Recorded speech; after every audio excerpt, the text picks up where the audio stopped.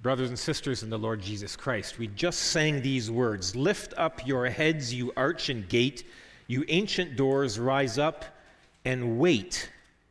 Who is this King in glory great? The Lord of hosts, him we await." There is a theme in this psalm of waiting and anticipation. And the theme of waiting and anticipation is also the theme of Advent. Advent, the 4 weeks leading up to Christmas. In our modern day, Advent has to do with waiting and anticipating Christmas Day. And so if you were to go to Walmart, and maybe some of you kids already have this in your home, you can get an Advent calendar where you open up a little door and inside is a chocolate. And you get a chocolate every day as you lead up to Christmas. And now you're all going to go home and ask your parents if you could have one of those. And if your parents give one of them to you, then you can invite me over because I really like chocolate too.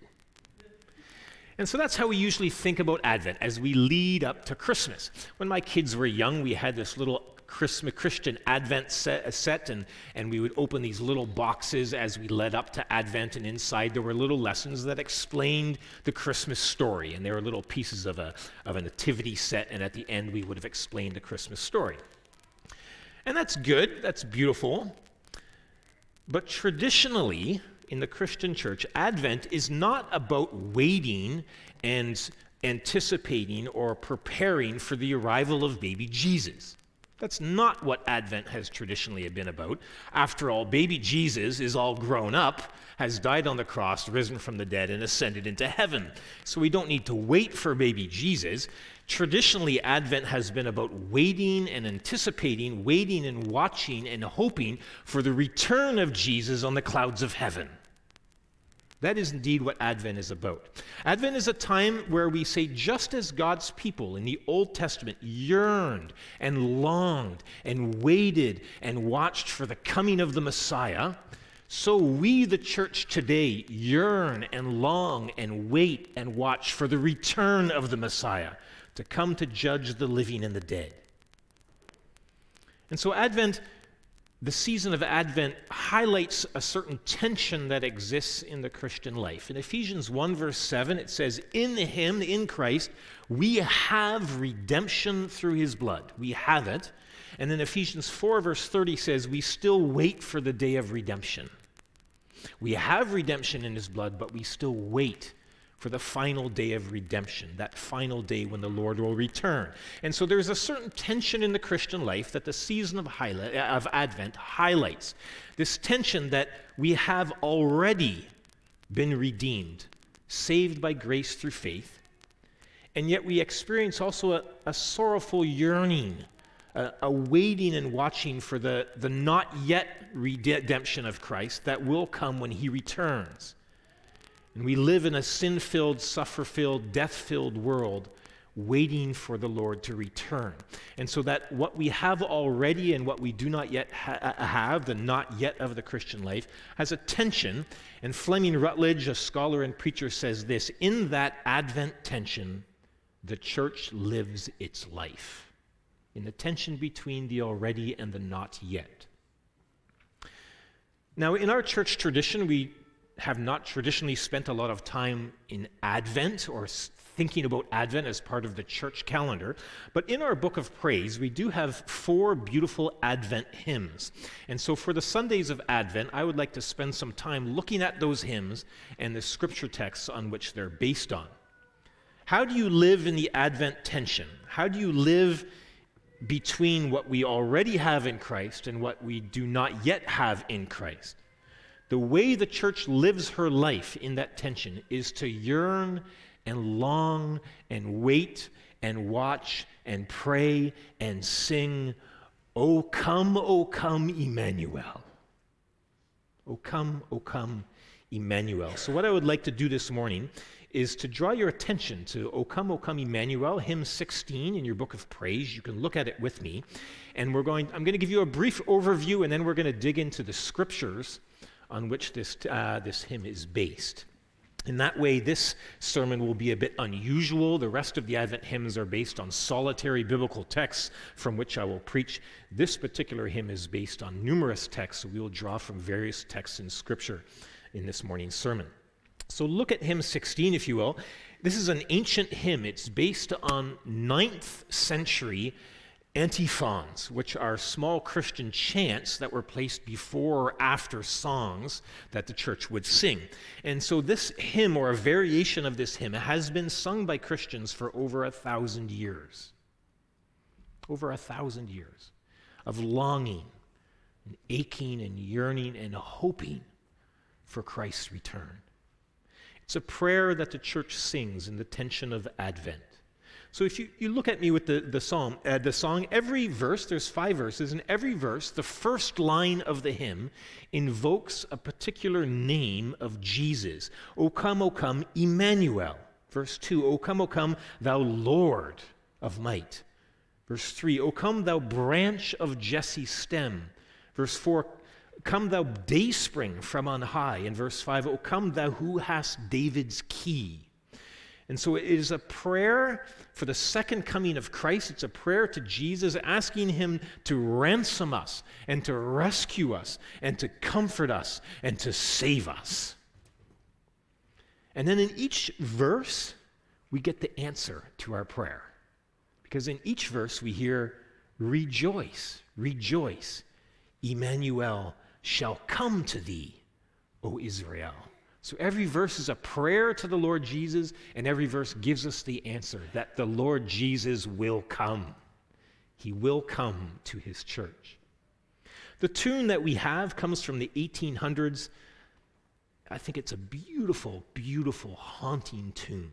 It has this artistic rhythm of longing for something, and then that's punctuated with these powerful bursts of joy in the refrain, and it captures this Advent tension. It captures what the Apostle Paul says in 2 Corinthians 6, that we are sorrowful, yet always rejoicing. That's the Christian life, isn't it? That we're sorrowful, yet always rejoicing. The already and the not yet. Christ has come to redeem us, but we live in a world of suffering and of sin.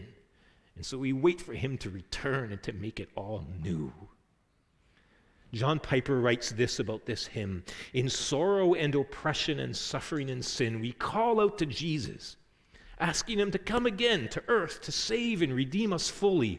And with every verse, the refrain reaches down musically into our weak hearts and pulls us up in faith to see the certainty of the end. It's a beautiful way to put it. So what are the scriptures behind this hymn? In both the sorrow and the rejoicing of this hymn, and also the names of Jesus in each verse, all of that finds its roots, its background in the book of Isaiah, the Old Testament book of Isaiah. The book of Isaiah is a big book. It has many themes. It covers many different time periods. One of the themes that we find in that book is the Lord's punishment of his people for their rebellion against him.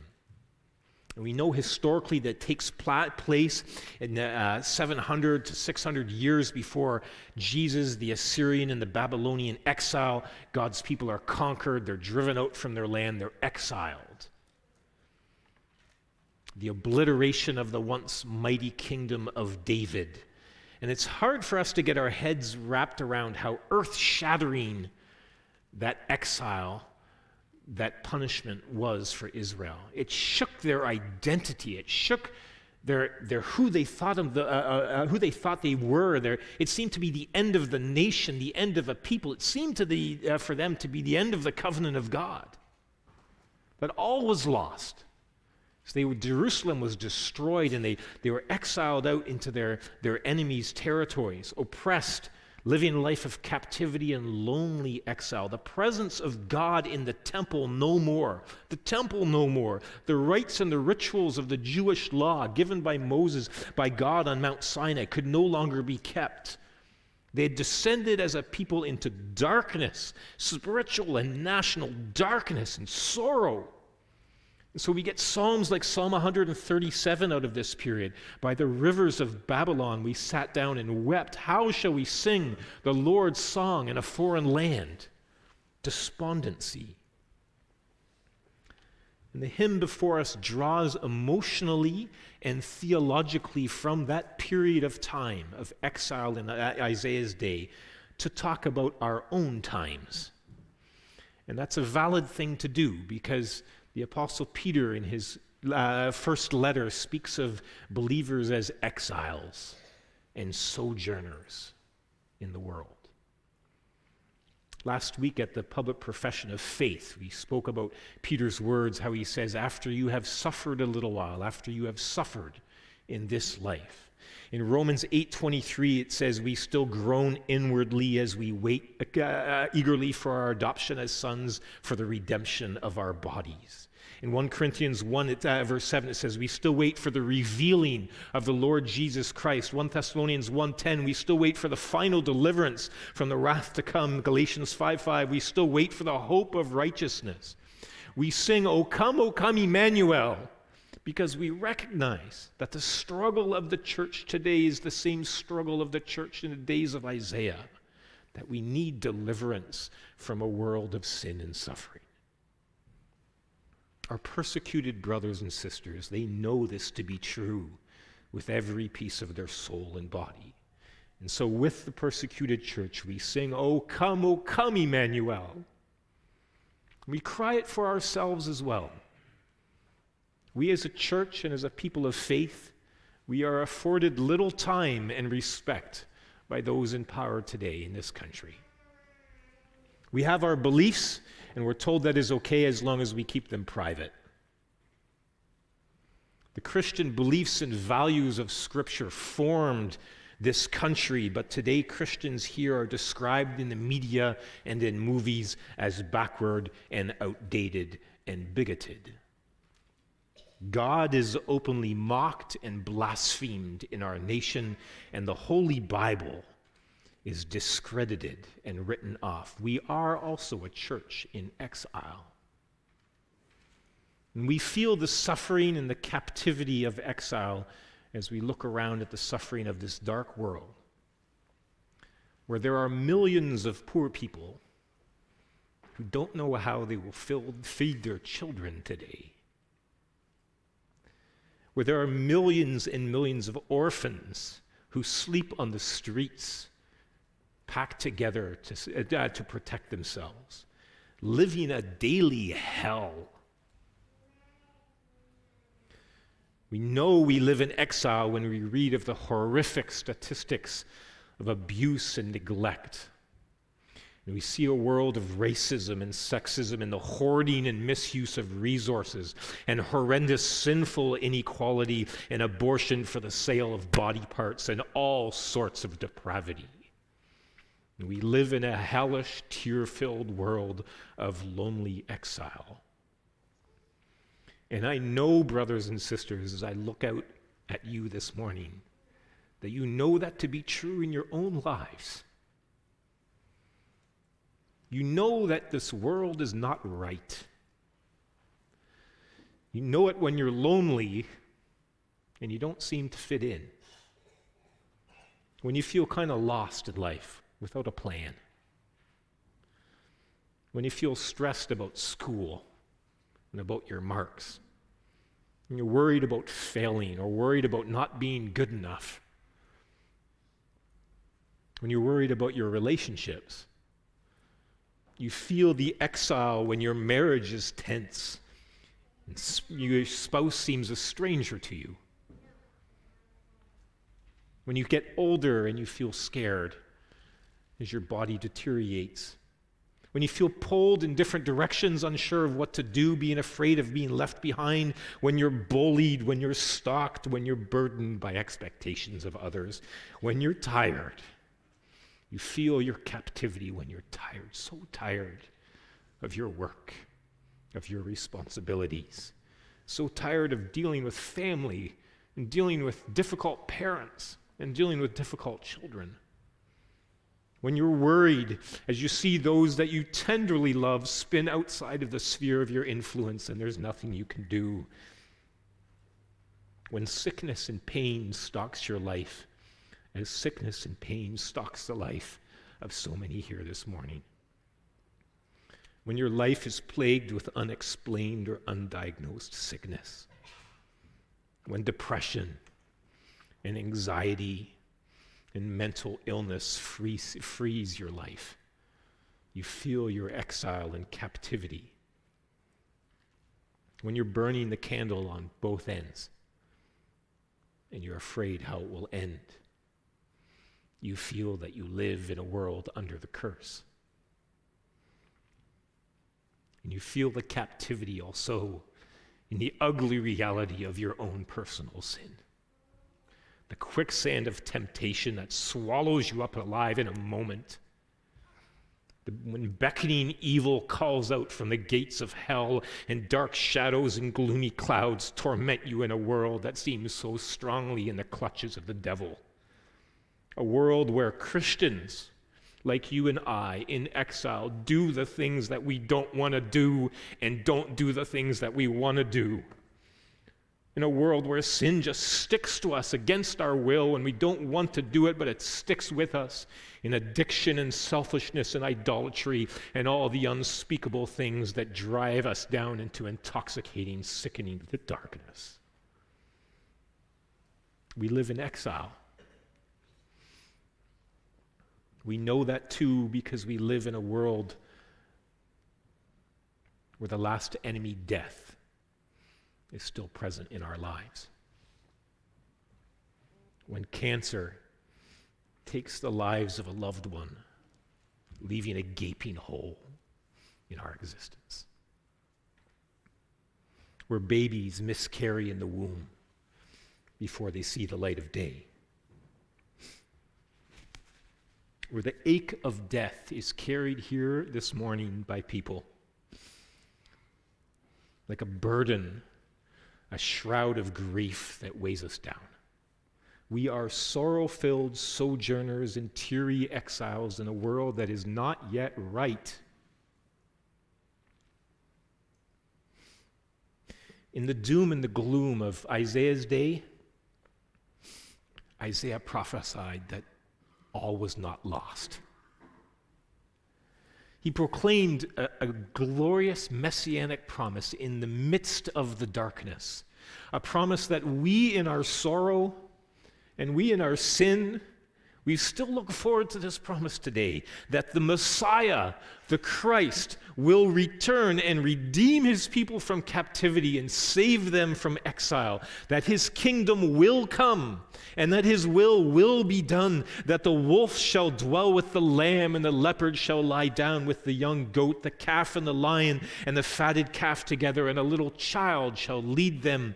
It's an image of peace and harmony, and the earth shall be filled with the knowledge of the Lord as the waters cover the sea. And so as the Old Testament people yearned and longed and waited and watched for God to redeem them from exile, we as the church today, we yearn and we long and we wait and we watch for the Lord to return and to redeem us from this world of tears, of sin and suffering, for the Lord to return and make things right again. And so we sing and we pray with sorrowful hope, O come, Emmanuel. O come, Emmanuel. That's drawn from the book of Isaiah in chapter 7, verse 14. Where we read, Therefore the Lord himself will give you a sign. Behold, the virgin shall conceive and bear a son, and shall call his name Emmanuel. And then Matthew picks up on that in the first chapter of the book of Matthew at the beginning of the New Testament, where he says this, speaking of the birth of Jesus Christ, all this took place to fulfill what the Lord had spoken by his prophet. Behold, the virgin shall conceive and bear a son, and they shall call his name Emmanuel. Matthew would have understood that prophecy of Isaiah would have been partially fulfilled in Isaiah's day, But he knew that Isaiah also had a larger hope, a bigger messianic hope that Jesus came to fulfill as the promised child, Emmanuel, Jesus, who is God with us. And now our Advent hymn, it takes this truth, this hope in Christ, and applies it to us today. And as lonely exiles and as sojourners in a world of suffering and sin, we long for and we yearn for and we wait and we watch with tears in our eyes, and we pray for the second coming of Christ, and we sing, O come, Emmanuel, and ransom captive Israel that mourns in lonely exile here, until the Son of God appear. Verse 2 cries out, O come, thou Lord of might. The author draws again from Isaiah, this time in Isaiah 33, where we read, O Lord, be gracious to us, we wait for you. Be our arm every morning, our salvation in the time of trouble. And then near the end of the chapter in verse 22, for the Lord is our judge, the Lord is our lawgiver, the Lord is our king. He will save us. And the Lord there is capitalized in Isaiah. It's the name of Yahweh, the covenant God. It's Isaiah teaching the people in a time of darkness to put their confidence in their covenant God. He is the righteous judge, and he will vindicate his church. He is the lawgiver. It's he who determines what is right and what is wrong. The grass may wither, the flowers fall, but the word of the Lord endures forever. And he is the king. Not the powers that be, not the movers and shakers of our world, not the people who would try to tell the church what they should say and not say, not the political correctness police, not our lawmakers and not our news columnists, not our history writers, and certainly not the persecutors and the terrorists. The Lord is king. And so the church prays with longing, waiting and watching for Christ to return. O come, thou Lord of might, who on thy tribes on Sinai's height in ancient times didst give the law, in cloud and majesty and awe. Verse 3 speaks of Jesus as the branch of Jesse's stem, which draws directly from Isaiah chapter 11, which we read together. If you look at the verses just prior to Isaiah chapter 11, you see something very interesting. It's the Lord stripping the forest of Lebanon bare, reducing it to stumps. You can imagine, for instance, if you were to go off to your favorite camping spot, if you were to go maybe to Algonquin Park or some other park, and you were to arrive there, and to your great surprise, every tree had been cut down. And all that was left of that beautiful spot was stumps and deadness. And then you came upon just one stump that had a new shoot growing up out of it. A sign of new hope, that things might grow back again, a promise of new life in the middle of devastation. And that's what we see in Isaiah chapter 11. There shall come forth a shoot from the stump of Jesse, and a branch from his roots shall bear fruit. And then in verse 10, in that day the root of Jesse, who shall stand as a signal for the peoples, of him shall the nations inquire, and his resting place shall be glorious. It's a prophetic hope in Isaiah that out of the kingdom of David and out of a land of devastation, a Messiah will rise, and he will come to make things right again. And then the Apostle Paul, he links this to Jesus in Romans chapter 15, saying it is Jesus who is that root. It is Jesus who is that branch that grows out of Jesse, who comes to create a new people out of all the nations.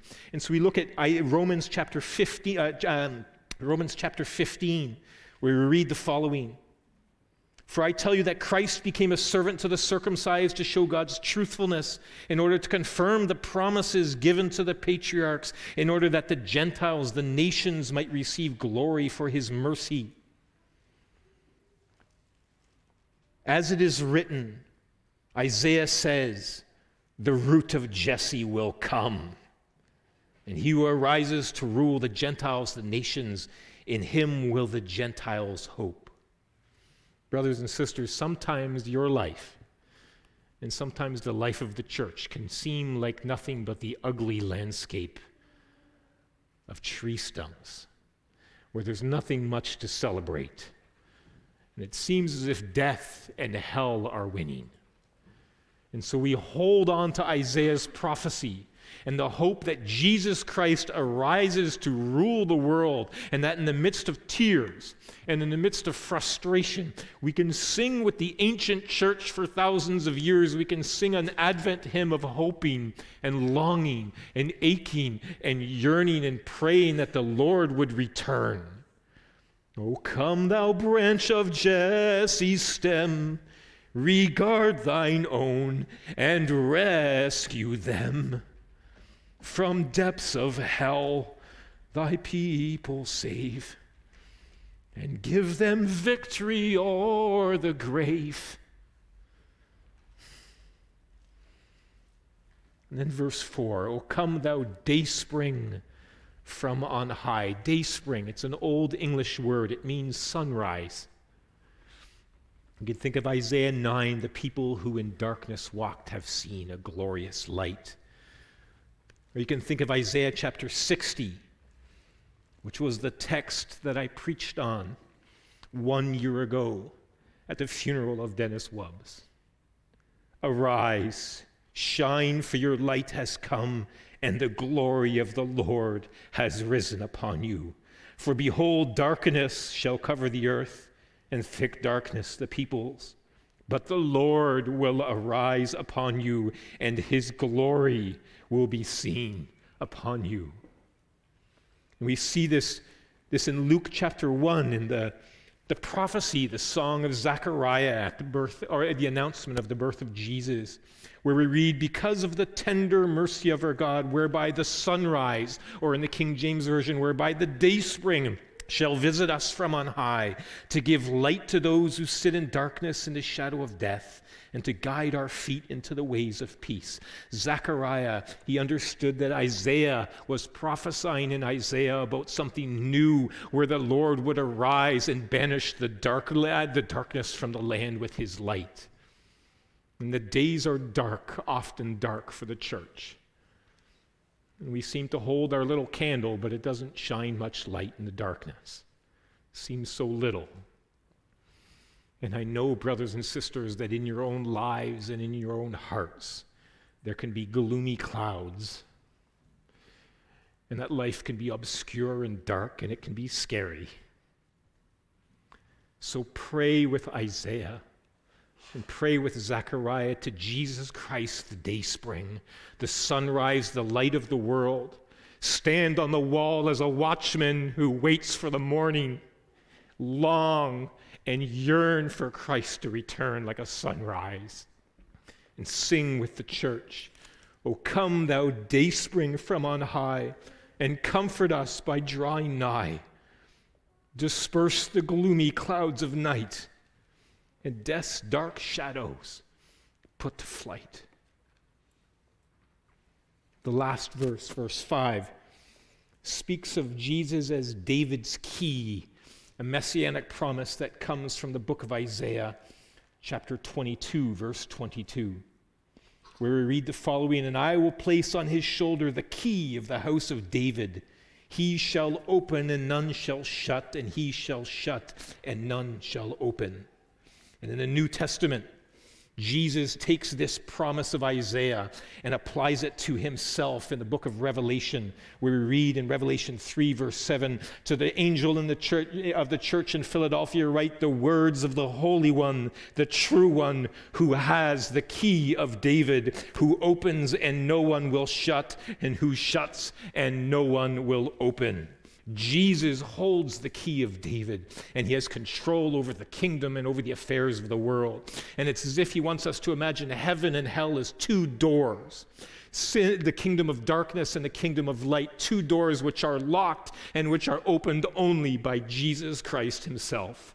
And in his first coming, the Lord Jesus came and descended into hell to redeem his people for himself. And one day he will return with his key, and he will lock the door of hell forever.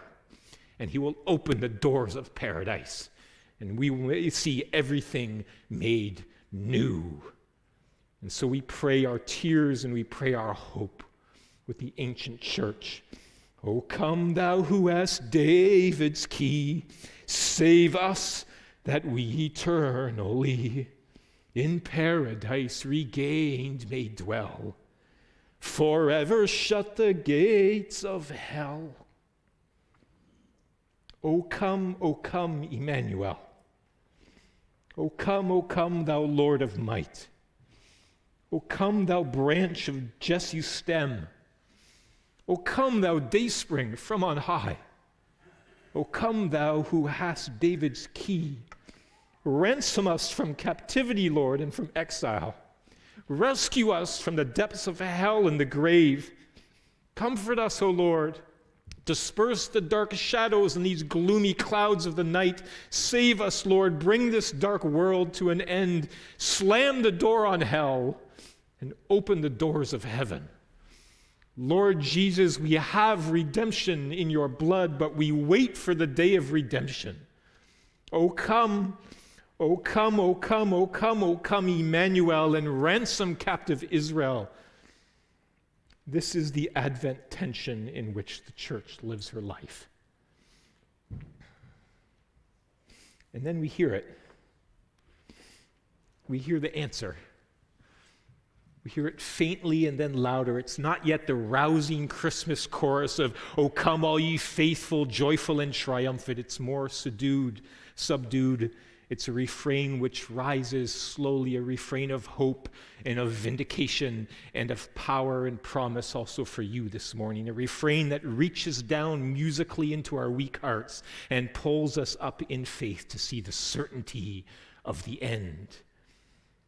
Rejoice, rejoice, Emmanuel shall come to you, O Israel. Brothers and sisters, Church of Christ, all you suffering souls, I declare to you this Advent Sunday that the Lord is coming. The Lord is coming, and he's coming to judge the living and the dead. And he's coming to make all things new. And he's coming to perfect his church, and he's coming to take his nail-scarred hands and wipe every tear from your lives. He's coming to make things right again. Rejoice, rejoice, Emmanuel shall come to thee, O Israel. And all God's people said, Amen. Let's make our prayer and our song one and the same. Let's please rise and sing, O come, Emmanuel, hymn 16.